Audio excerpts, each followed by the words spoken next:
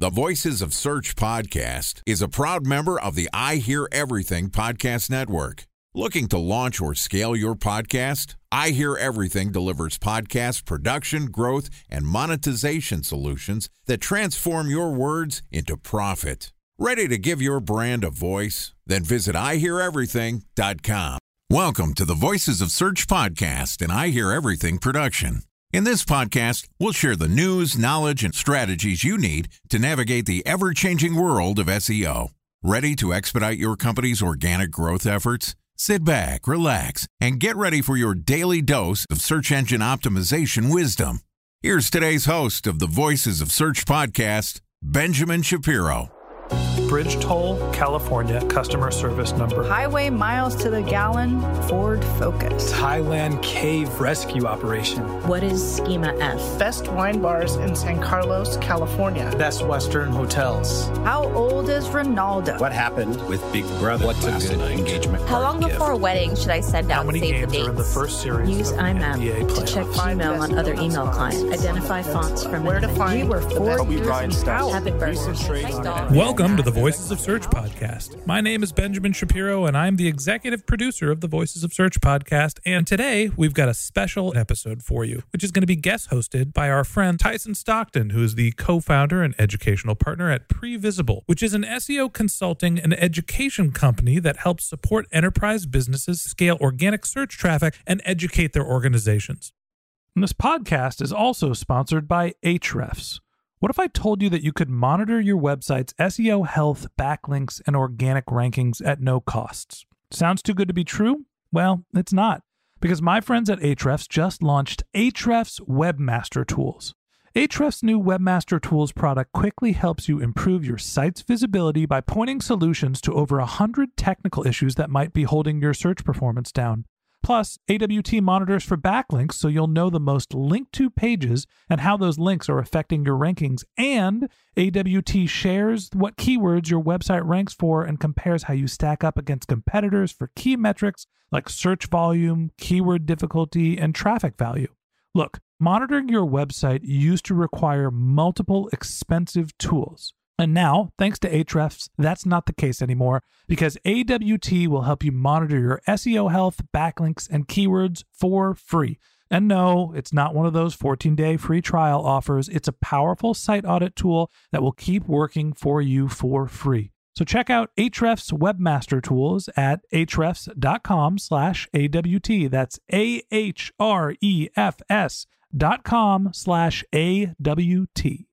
All right, here's an episode of the Voices of Search podcast, guest hosted by Tyson Stockton from Previsible. Hey, my name is Tyson Stockton from Previsible.io, and this week we're discussing local SEO.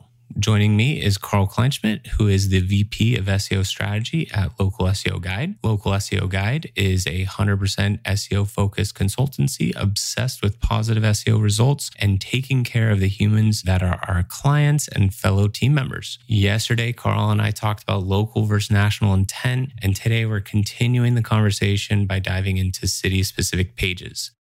All right, here's my conversation with Carl Kleinschmidt, the VP of SEO Strategy at Local SEO. Carl, welcome back. Day 2. How you doing? Pretty good. Excited to talk more about local SEO. Yeah, so we kind of touched on it. One of the recommendations you gave yesterday was creating city-specific pages. Let's dive into that a bit farther and what, I guess, more foundational elements or recommendations do you have on approaching city-specific pages? So the biggest decision that you need to make is, are you trying to rank with a search page or a listing page? And so for someone like Yelp, right? If I'm searching for pizza, the intent most likely is going to be, I want a list of pizza makers. But if I'm searching for Dave's Pizza Place, then I want their listing page. And so whenever you're looking at keywords, look at what is the intent of that keyword. Is it like a list of locations or is it an individual location?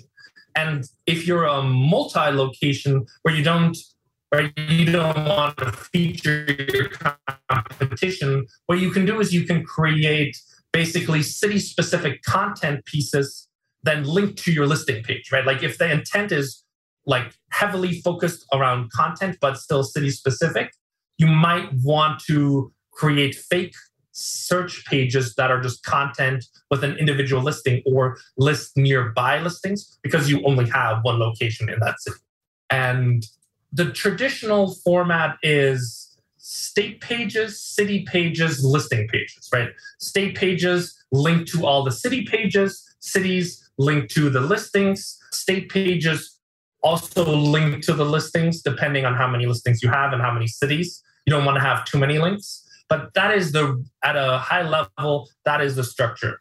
Unless you have a very specific reason, I wouldn't move away from that structure. And I would have search pages per category plus city, right? So once again, if we use the pizza example, right, or food in general, right, you have a search page of Asian food, and then you have pizza places and so on. And then you have separate search pages for that per city. And that is, at a very high level, that is the structure for what you want to do. And on kind of that structure from the state, city listing, I've encountered before some people that didn't want to have that additional layer of state.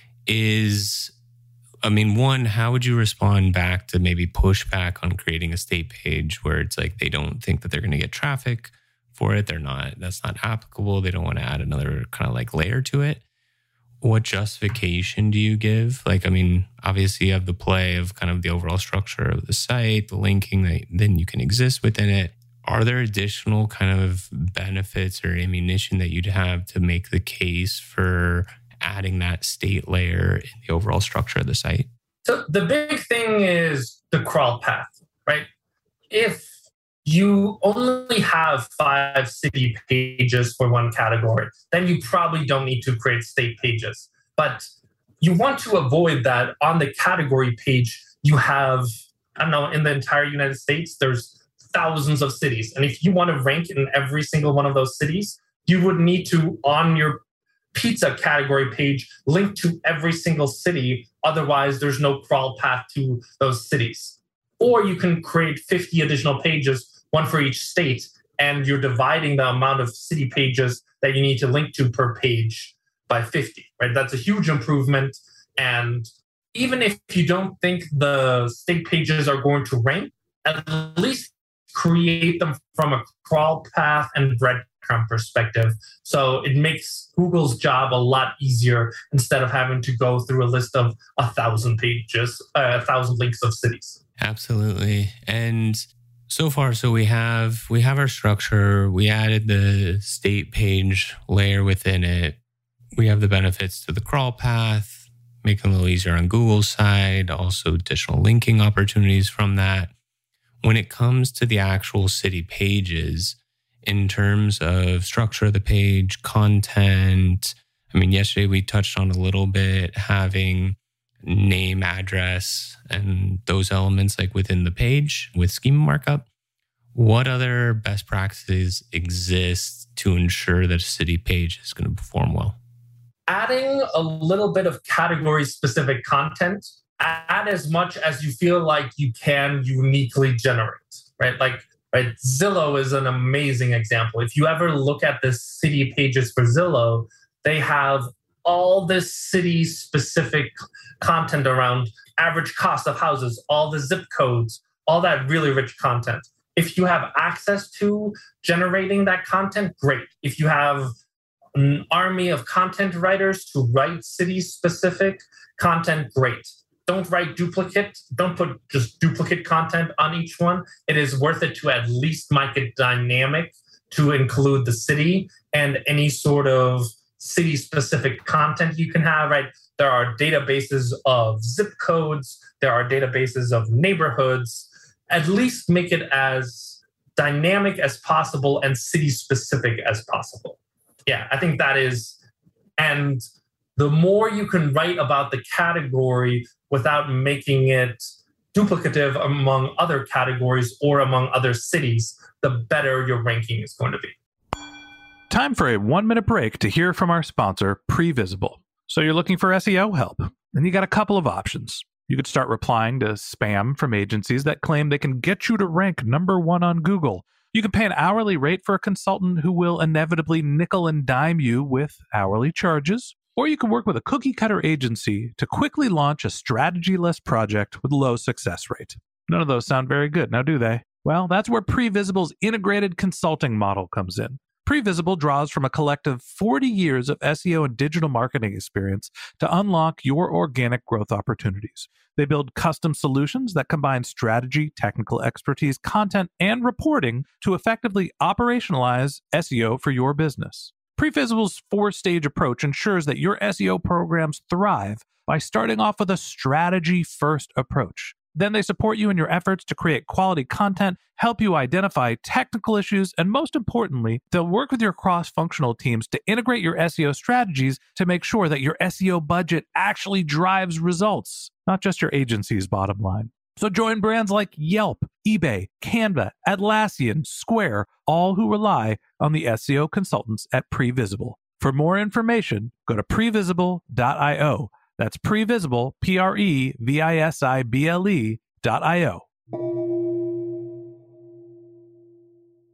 And that's a kind of a little bit of a slippery slope, like, so to speak, in the sense of you're balancing kind of like what assets you have to play with at scale to then how much you can add onto these pages or how robust the individual pages can be without being duplicative. What's kind of like your measurement of making that balance? Like if you have someone that may not have the breadth of data to tap into like a Zillow, how does someone like that kind of balance both like avoiding duplication as well as offering something unique to the page? What I have found is if you don't have the content to make each city page unique, you're probably creating too many city pages. That is a big thing to think about, is what is the limit of population and content that you need to generate a new city page. So for instance, we had a client where a lot of their search pages were very similar. And so what we ended up doing is going in and checking how similar are the results on each city page by having them send us the listings that they were showing on each one and saying like, oh, for these 20, you don't need to go, you can remove these 20 city pages because they are close to identical. And then we took the additional step of seeing, will Google actually rank these pages? Right? And I'm sure everyone has experienced it, where you search somewhere and then it shows you the results for the entire city that you're in. And so if that happens, do you need a neighborhood-specific page if Google is going to show the entire city anyway? So that's definitely something to consider, is you're going to increase your chances of ranking the fewer city pages you have, but for every city page you have, you tap a new market. And so finding that perfect balance is something that you should consistently consider. And every time you have more unique content, you can loosen your requirements for a new city page. It's a great recommendation. How about in the sense of the content on the page? And I've seen some websites that will have unique content to these city, or we can even say state pages, that is unique because it's about the location, but it's not necessarily specific to the topic of the page. And so like obviously within talking like the Zillow, we have like, you know, zip codes, things like that, that can have obviously a relationship to housing and things like that. But let's say that someone's putting the history of a specific city on a page, and the page isn't really about the history, but it is unique in the sense that it's talking the page. Like, have you seen that? Have you seen it work? Is it just pointless? I mean, it is, I guess, somewhat in this vein of, you know, Google's recent update release of helpful content, kind of in that category, so to speak. which we know that we haven't seen the massive impacts on that front yet. But for that generic but unique content, what's your perspective on it? I would be very careful with it, especially if you're doing it city specific and not. I would much rather have category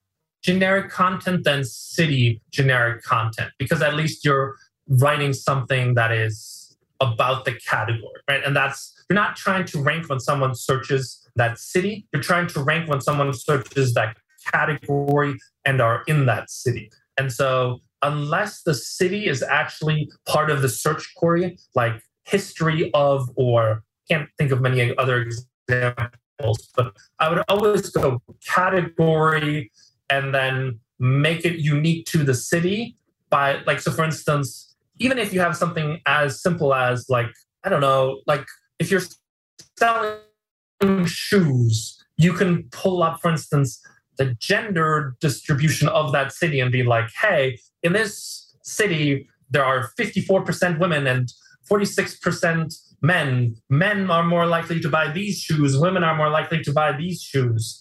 And you're creating content for the category of shoes while still being location specific and unique. So trying to come up with those kind of ideas is the best way, but I would always lean towards category generic instead, while still unique versus city generic but unique.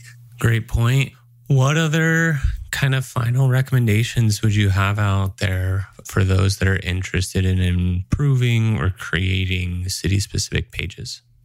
The thing that has blown me away over the last few months, which I wouldn't think had this much impact, is on the listing pages, listing services, and then linking to a national page. So, for instance, if you offer an individual service, I would recommend against, unless you have a ton of great unique content, writing a location or even location-specific version of each of their services. Right? Like if you offer tax services and accounting services in hundreds of cities, do not create a service page for accounting for every city. Create one high-quality content page about accounting, and then every single location lists that service offered. And there's actually even schema for services offered, and you can claim credit for that service and then link to that page. That has had a ton of impact from what I've seen, both for the location and that national piece of content. And so that's a strong recommendation that I would make. And then breadcrumbs are always important so that Google fully understands it. And reviews, make sure it's your own reviews.